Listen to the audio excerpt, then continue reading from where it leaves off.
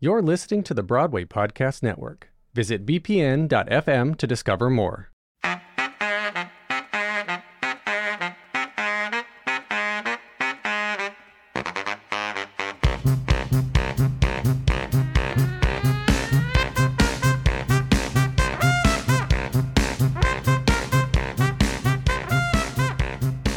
Welcome to The Fabulous Invalid, Broadway's podcast where we present essential conversations with a curated roster of the best, most important, and innovative theater makers working today, from actors to writers, directors, designers, and everyone in between.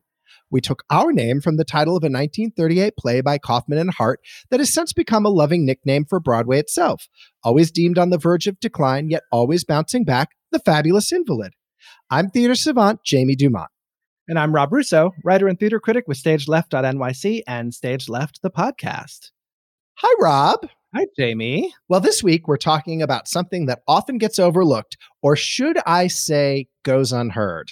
That's right. We're finally sitting down with a sound designer to talk about what is probably one of the newest fields in stagecraft, second only to the use of projection. And easily one of the most misunderstood and underappreciated of all the moving parts that go into a show. In just a little bit, we'll be joined by Jessica Paz, the Tony Award-winning sound designer of Hadestown on Broadway, who also worked as associate sound designer on Dear Evan Hansen, Bandstand, Disaster, the musical, and Fela, to name just a few of her Broadway credits, and who has worked extensively off-Broadway and in the regions as well as in film and music. She's an expert in the field, and as she writes in her bio, pizza is her favorite food group. I'm so excited to chat with Jessica and to nerd out about the intricacies of sound design and, well, pizza. But first, after a year without live in-person performance, we recently did something kind of cool. Yes, we did. We've done a couple of cool things, actually. Yeah, that's true. We've been fortunate enough to be in the audience for two of the New York Pops Up. One at the St. James with Savion Glover and Nathan Lane, who read a monologue by Paul Rudnick. Yeah, that was really, really cool. There's nobody like Nathan Lane, and there's nobody like Savion Glover. I had never actually seen him perform live. So that was such a treat for me. It brought me back 25 years to Noise Funk, and a show which I have said before on this show I saw many, many, many times. It was thrilling. He needs to come back and do a show as soon as possible. As in bringing the noise, bringing the fire.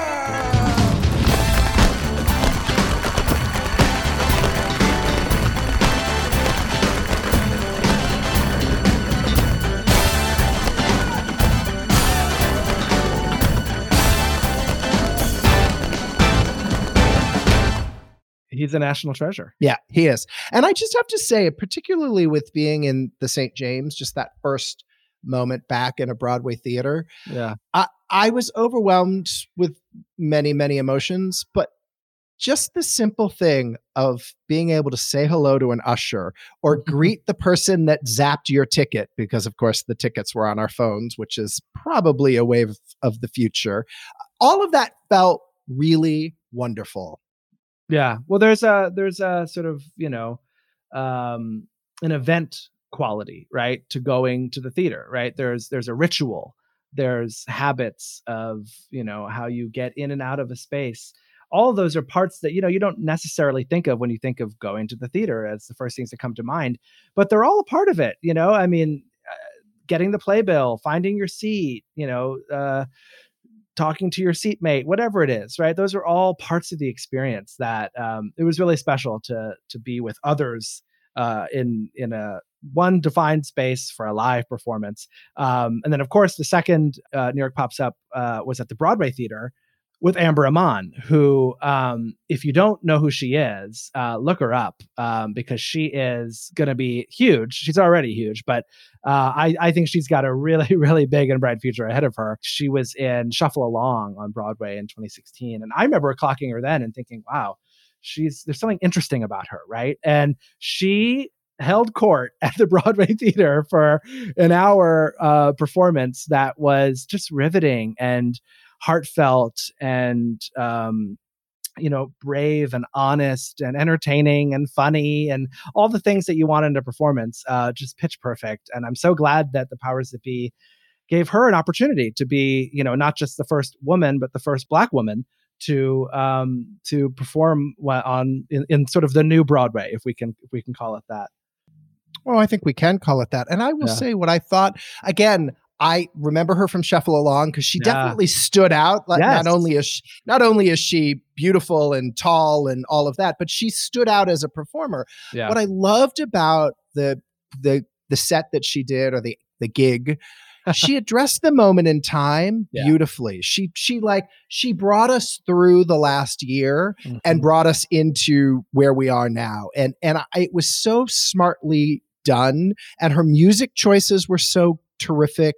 And it just reminded me also, as much as I love being in a Broadway theater, and as great as that was, it also made me long for Joe's Pub, for Green Room 42, for all those smaller venues where you can do a show like that, right? Where you can have a club act, or, whatever we want to call that now. I just miss performance. I just miss it all. Well, it's coming back. The other really cool thing that we did, is we went to see Blindness, which is currently playing at the Darrell Roth Theater, off Union Square, off Broadway.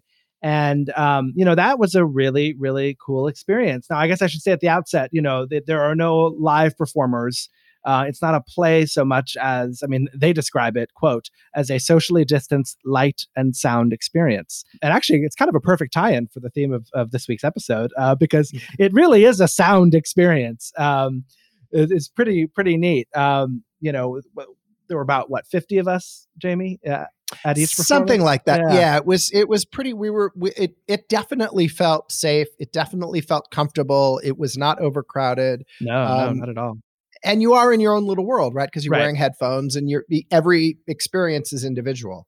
Yeah. Even though we're all listening to the same, we're all having the same experience. It was.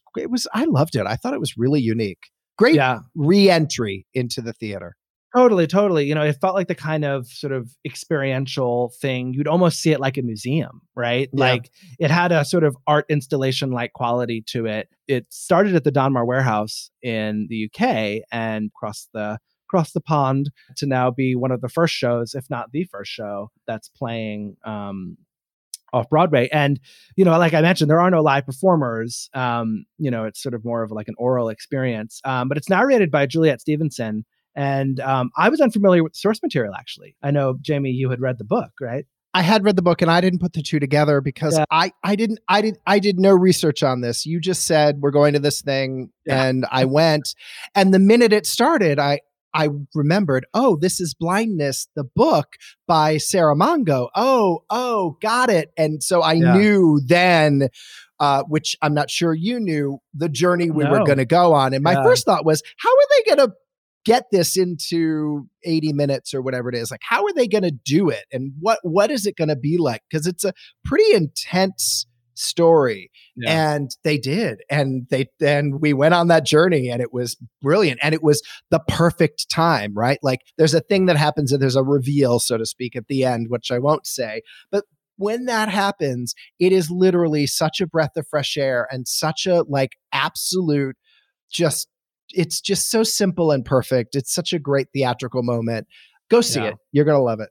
Yeah, 100%. There's nothing like, being back at the theater. And this is running through September 5th, and tickets are $45. It's actually 70 minutes. And a really cool experience. So check it out if you're even mildly interested and are looking for a way to not only support the arts in New York, but to get out of your house and do something in a safe, socially distanced manner. Amazing. Well, on that note, should we get to our interview? I think we should. I think it's time to talk sound and pizza.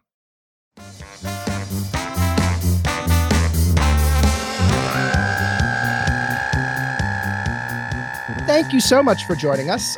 We're very excited to talk to you. To kick us off, my first question is, how did you become a sound designer? Oh, gosh, by accident. I was working in a scuba diving store, and a friend of mine was, performing in Saturday night performances of the Rocky Horror Show at a community theater. And I would go and hang out. And then eventually I started operating the fog machine at the end of the show. And I was 20 or something. And then they asked me to stage manage something. And I loved that. And then there was a show that, that I loved that didn't quite sound so great. It was a Bat Boy the Musical. And I got behind the sound desk and I started moving knobs and mixing, and the rest is sort of history. So clearly no formal training, no like childhood dream of listening to Foley artists and sound mixing and all of that. It just, you literally fell into it. Yeah. Yeah. I didn't even, I was one of those, naive audience members. I'd go and see shows in high school, and it didn't even occur to me that there were people who worked backstage, right? Or that there was, it didn't. Well, that's actually one of the reasons that Rob and I decided to do this show, was as avid theater goers, and Rob is a critic and so on and so forth. We felt that there was so much about theater that we didn't even understand how it operated, even though we see 3 shows a week and, whatever, we're fairly plugged in. And so we wanted to be able to talk to people like yourself to give us sort of a little window into like, how do those knobs actually work that you were fiddling around with? Like, what is that process?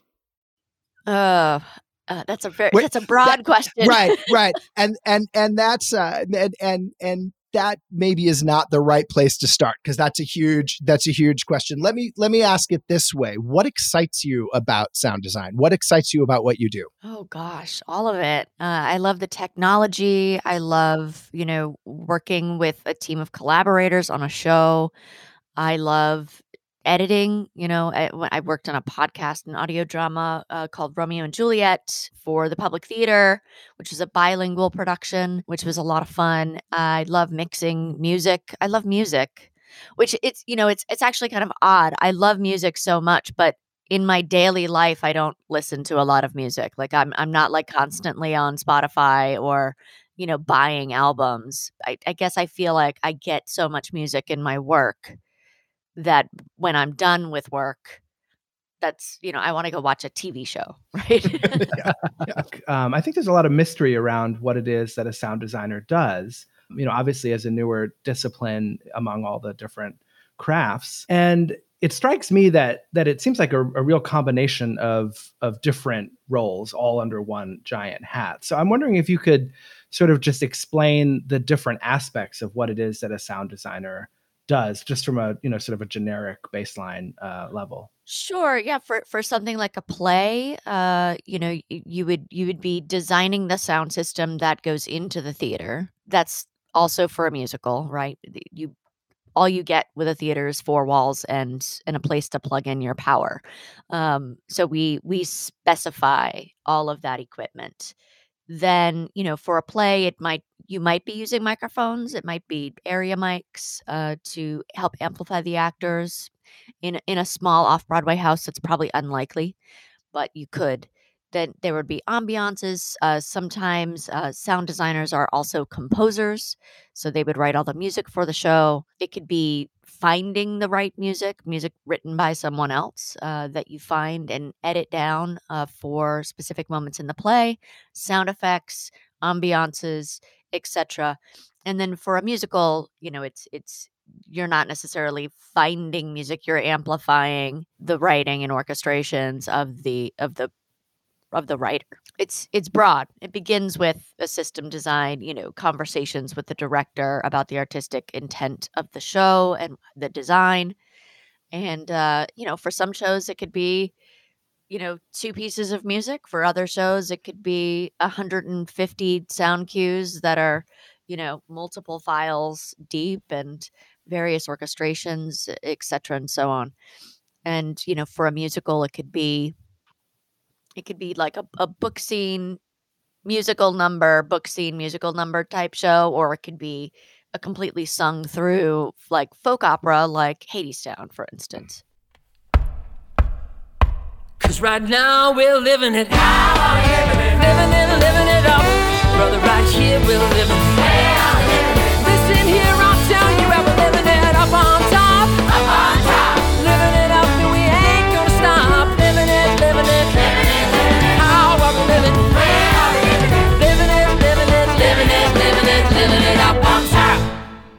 So it sounds like it's a real mix of sort of creative and technical capacities, right? That's sort of Yeah. the intersection of both of those approaches. And you just mentioned, working with the director. So I'm curious, since a lot of sound, from what I gather, is site specific, or a lot of sound design is site specific. At what point in the process does a sound designer sort of get involved? Because I imagine there's a lot that can't be done until you're physically in the space. I actually feel like it's never too soon for Mm. the sound designer to get involved, because there would be, ways to incorporate scenery into the sound design. We need to, for instance, Hadestown has speakers hidden among the scenery that you don't see because, I collaborated with the scenic designer to find places to put them and hide them, but that they would still function, right? So getting involved early is never a bad thing, and you get to also then be part of design conversations that maybe don't affect the sound design, but certainly keep you informed of intent, right? And the artistic intention of the show and the direction in which everyone wants it to go, as opposed to coming in later and then and having had no input into that creative process, right? Coming in later, and then you just have to design something that works for the thing that you're presented with, right? As opposed to, if you're involved early in those conversations, you get to have influence in them. I'm curious, you mentioned hiding speakers in the set of Hadestown. Are those speakers for the audience members' benefit, or for the actors on stage, or the musicians, or everyone? They're mostly for the actors. There are 2 speakers overhead that are specifically for a sound effect.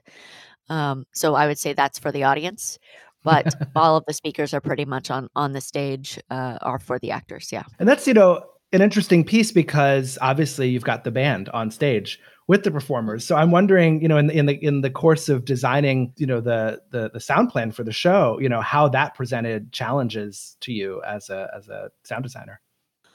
There were a lot of conversations about how we were gonna enclose the drummer, Mm. because having a drummer on stage with the performers, with all those open microphones, was gonna make keeping the vocals clean difficult, right? So I think it took us about a year. So between Canada and London, it took us about a year to figure out scenically Wow.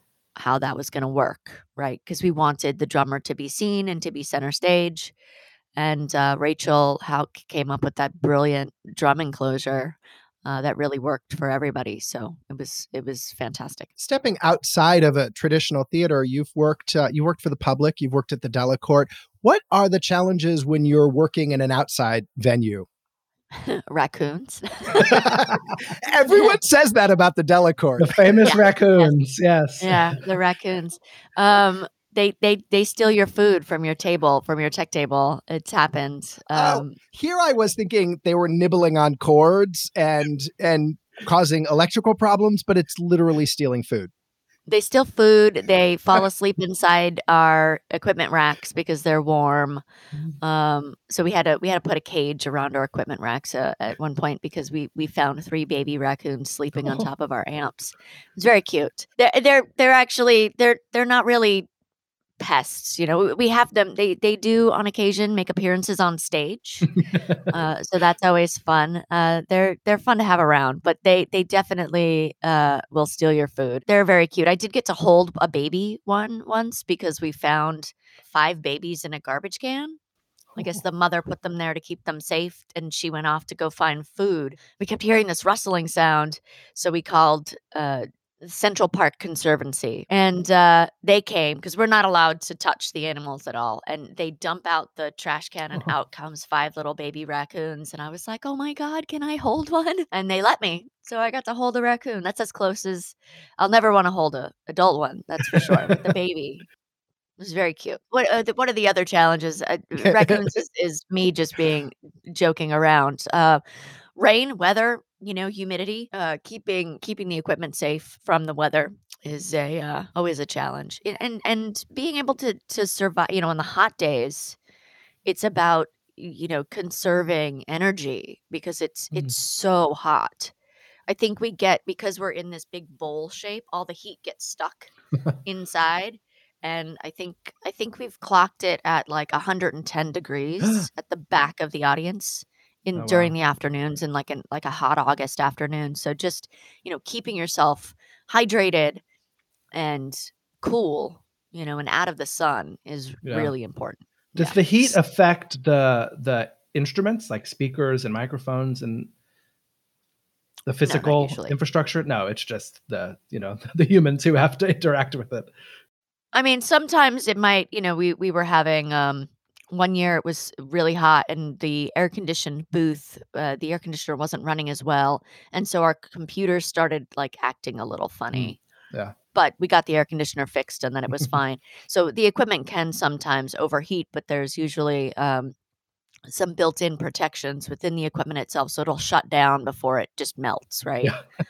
That's so interesting because, obviously I figured the elements, the heat, the rain, the wild animals would be a part of it. But I thought for sure your answer was going to be something about, being able to direct the sound so the audience members can hear better, or something to do with blocking out the city sounds. And that's not at all what you answered, which is really fascinating to me.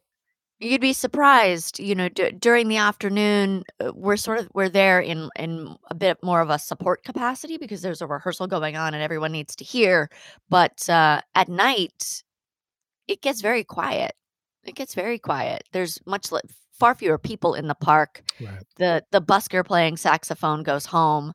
The traffic is much lighter. So there's and frankly, you're in the middle of the park, so you're not really hearing traffic. You're hearing like a buzz, like a constant whir, that you don't really ping as traffic. But at night, it gets surprisingly calm and quiet. The other challenge is the helicopters that fly overhead. The famous helicopters. Yeah. Well, I'm wondering, as I alluded to, this is it's one of the newer recognized, crafts in the theater, sound design. And, it was only first recognized by the Tony Awards in 2008, only to have the category eliminated in 2015 and 2016, and then restored in 2017.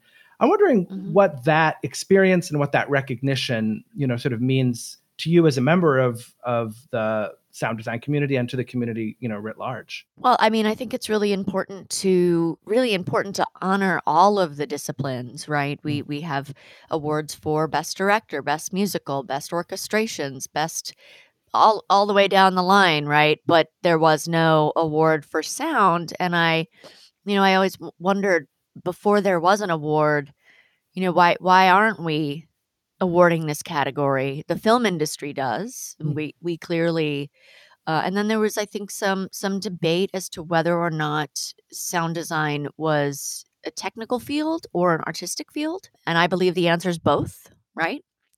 So I think it's important for the Tonys to acknowledge it. I think it's important for people to understand that there are people behind the scenes making that happen, and learning how to appreciate the art form and the work that goes into it. Well, speaking of learning to appreciate it, I think to your point about some people thinking that it's purely technical, I guess one argument that might have been made, for the reason why the category was taken away after being, created, was that perhaps voters aren't equipped to assess sound design. So I'm wondering what you would say to not just voters, but to audience members, who go to the theater often, to educate them on how they can evaluate sound design from the perspective of an audience member. What should we be listening for? I think, vocal clarity is top of the list, right? You have to be able to, my goal is to make sure that every audience member is able to hear and understand the show, right? That's baseline goal.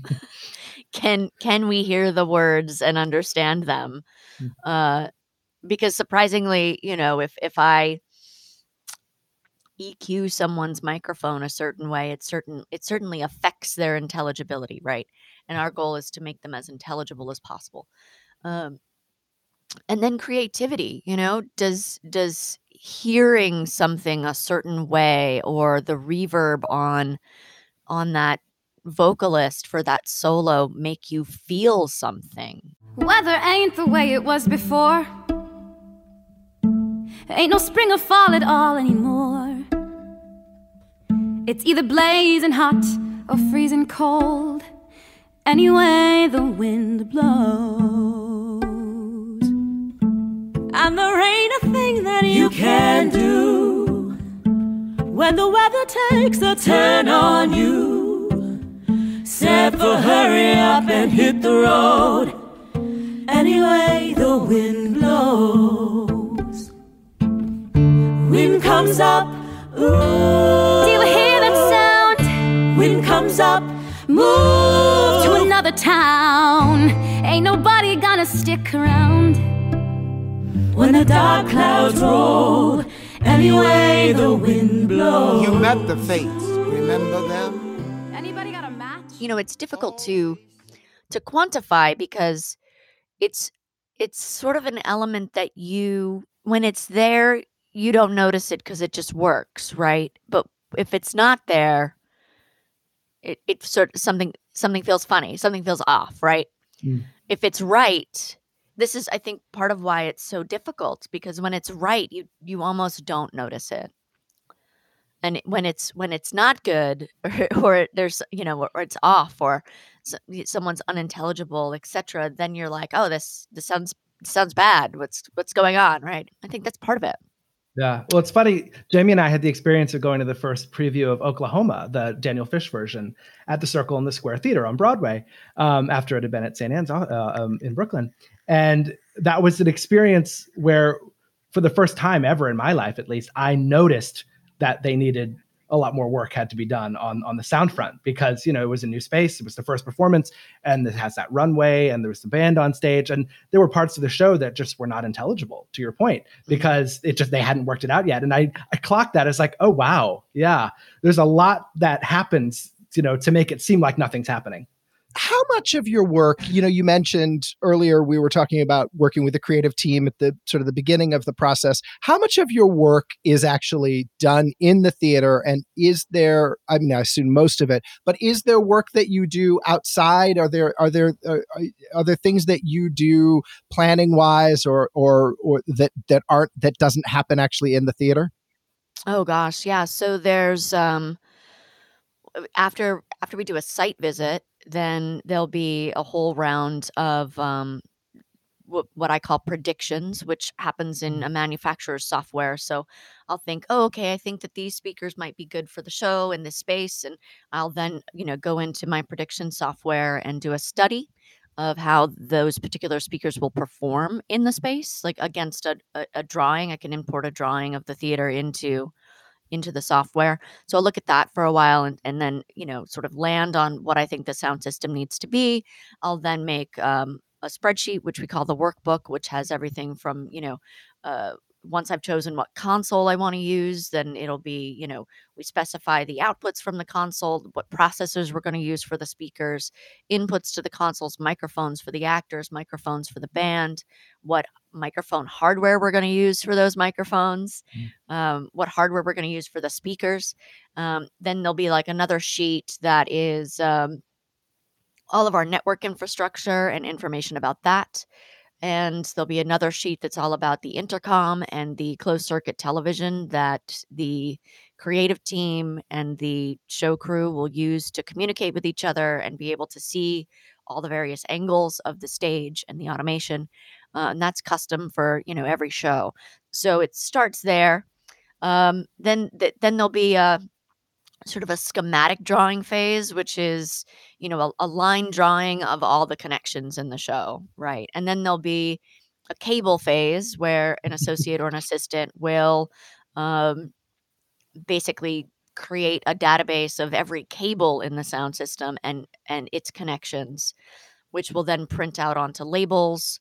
And then there'll be like a 3 or 4 week shop prep where a team of people will go in and they'll build all of the racks, put all the equipment in it, label everything, label all the cables, and then they'll lay all of that out. They'll turn it all on, they'll test it, and then they'll take it all apart, and then they'll send it to the theater and they'll put it back together again. Wow. So that process all takes, before we even get to the theater, we're talking, a number of months of planning. Or, in the rehearsal room, the sound designer might go in to try out sound effects in the rehearsal room and discuss that with the director, try out music. during rehearsals, and et cetera, and so on. Right. So once the show is up and you've got this system in place and you've tested it and you know that it works and it's achieving the artistic and technical goals that you set out, how much of an ongoing relationship do you have with the show? That is to say, when new casts come in, or if the show goes out on tour, or changes theaters or something like that, are you called back in to be involved in that process? For a new production of the show, yes, I will. I will go out and launch the tour. I will go. If there was a London production, I'd go to London. On the day-to-day, I'm not in the theater maintaining the show. I'll usually Right. pop in, once or twice a month. I mean, it's a pretty cool experience to be able to just walk into a Broadway theater and the ushers just let you in the front door and you can just stand in the back and like watch your show for 10 minutes and then go home. So I certainly love doing that. Like there's kind of nothing better. Yeah. And I may go in, if there's like a new cast member, and there's a put in rehearsal and I'm available, I may go in for that. And I have a remote control, so I can actually change their settings, and I don't have to be near the console. I use my iPad to do Oh, it. wow. So That's pretty cool. which is kind of fun to just be sitting in the audience and be able to make changes on the fly. So yeah, I might do that from time to time. I've shared this before on the show, but I had the experience of standing at the back of the Luntfontein Theater one night at a performance of Tina last season, and I was at the soundboard, and I had never watched a technician on a soundboard before during a Broadway show, and I ended up watching that more so than the show. I'd already seen the show, so and I was just dazzled by the hands-on maneuvering of all those knobs and turning the mics on and off every time someone said a line. I mean, it had never even occurred to me that amount of sort of operation was happening as the show was going on. Absolutely. And then there's cues, of course, in the desk that turn other things on other layers on and off. It's pretty fascinating to watch someone mix a show. I think I love it. Okay, so now my brain goes to this place, which is when you're an audience member in a show, you don't normally hear sound gaffes, right? There's the occasional pop or that kind of thing. Do you have a story or an experience of like a sound design disaster or something like really gone wrong in a show? There was one instance where we actually had to stop a preview of a show because there was a networking error within our console. And because of it, some data got corrupted that made the console believe that something was like 60 decibels louder than what it really was. And so this howling feedback, just I don't know, it just came out of the sound system so loud that our speakers went into their protection mode, right, so that they wouldn't blow up, essentially. Well, they wouldn't have blown up, but they would have damaged the speaker cones inside. And it was pretty terrifying because it was very loud and it was very sudden. All right. Well, as sort of a sister, I guess, to this question, in your time doing what you do, can you tell me what you think the sort of greatest innovation has been, or the thing that's been the most help to you doing your work? I want to say the people that I work with. I think that we all like on the sound team, right? They have amazing ideas. And I think learning from each other, when you're like, oh, well, you know what? Actually, I use that mic on a kick drum to do this thing. And I'm like, oh, that's interesting. Maybe I should try that, So I don't know that it's like one piece of technology or anything. I think it's the team, right? Oh, I love that. Wow. I thought you'd say your iPad, but I mean, that's your magical pretty iPad. cool. Yeah. Well, it's interesting. I mean, I'm hearing so much. I mean, your answer about innovation was about your collaborators and learning from each other, and sort of brings us full circle to the first question we asked, which was, how did you get into this?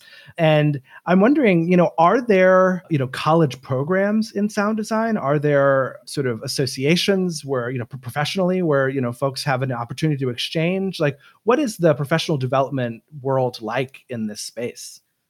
There are undergrad and graduate degrees. There are many Mhm. more now than there had been in years past. Yeah. There's also the AES is an organization for audio engineers.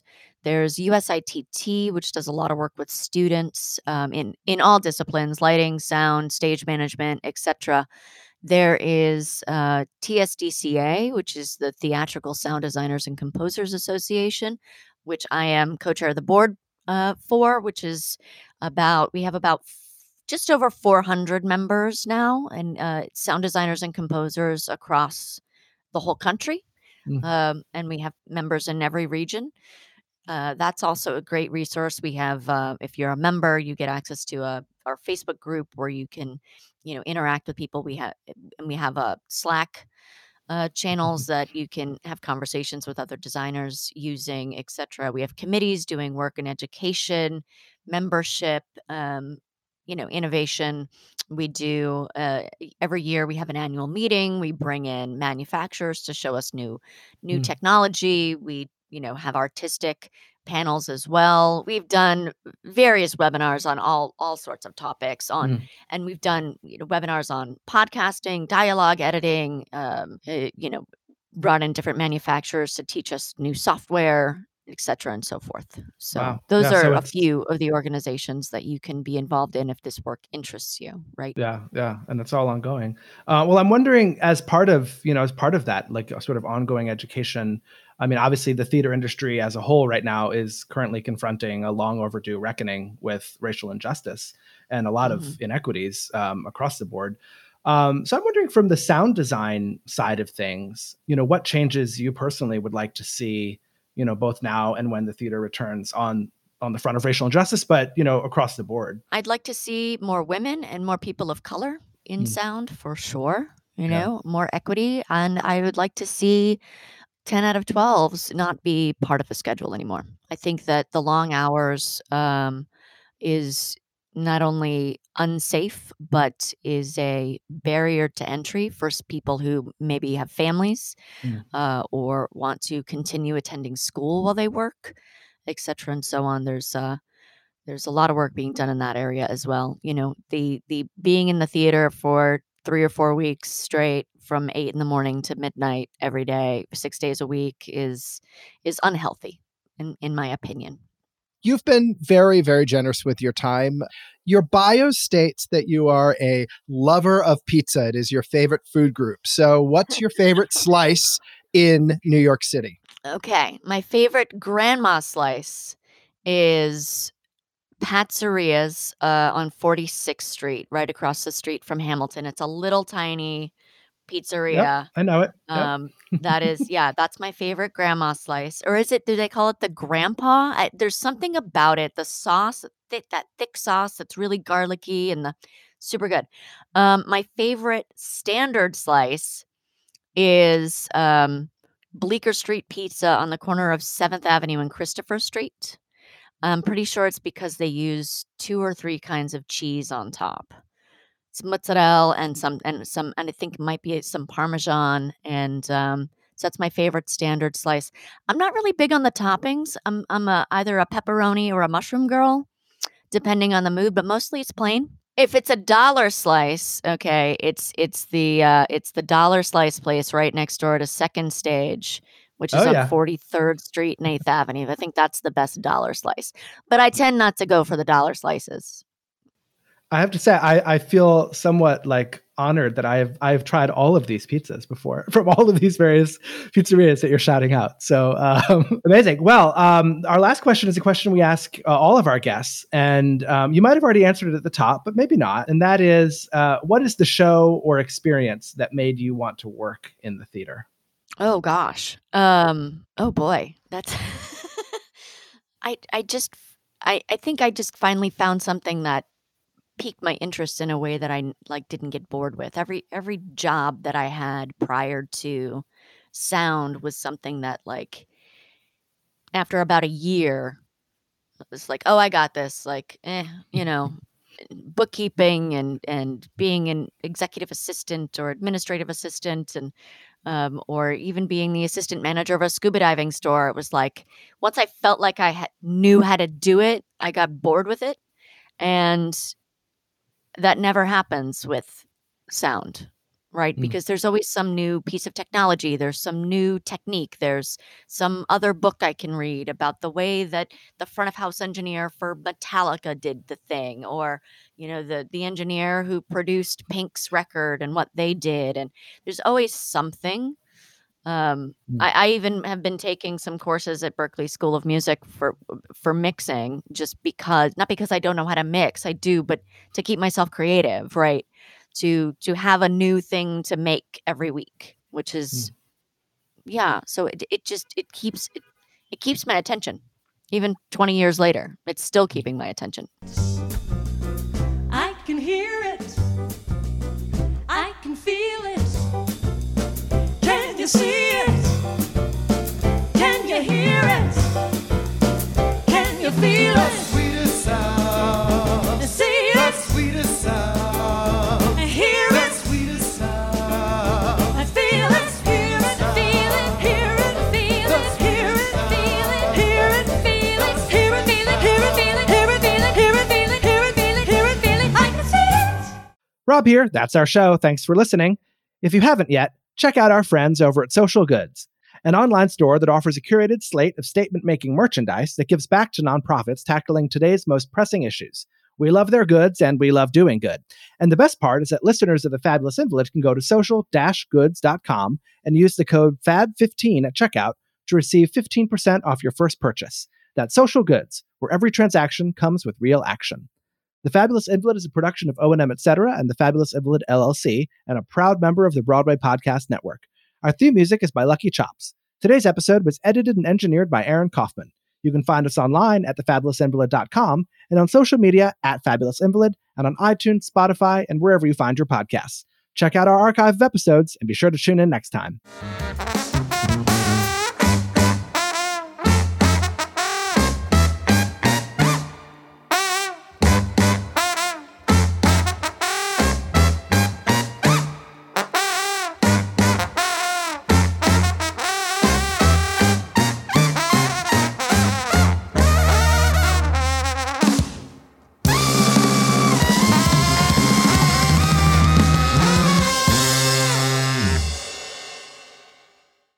Hey, it's Leslie Odom Jr. here on the Broadway Podcast Network to tell you about the Rise Theater Directory, a program of Maestro Music. Rise is a national online resource designed to connect and empower backstage and administrative and creative theater professionals from underrepresented backgrounds. If you work or aspire to work in the theater community, this can help you find your next project. And if you hire theater professionals, search the Rise Theater Directory to find your next team. Create your profile now and get more information by visiting risetheater.org. That's theater with an RERISETHEATRE.org, because only together we rise.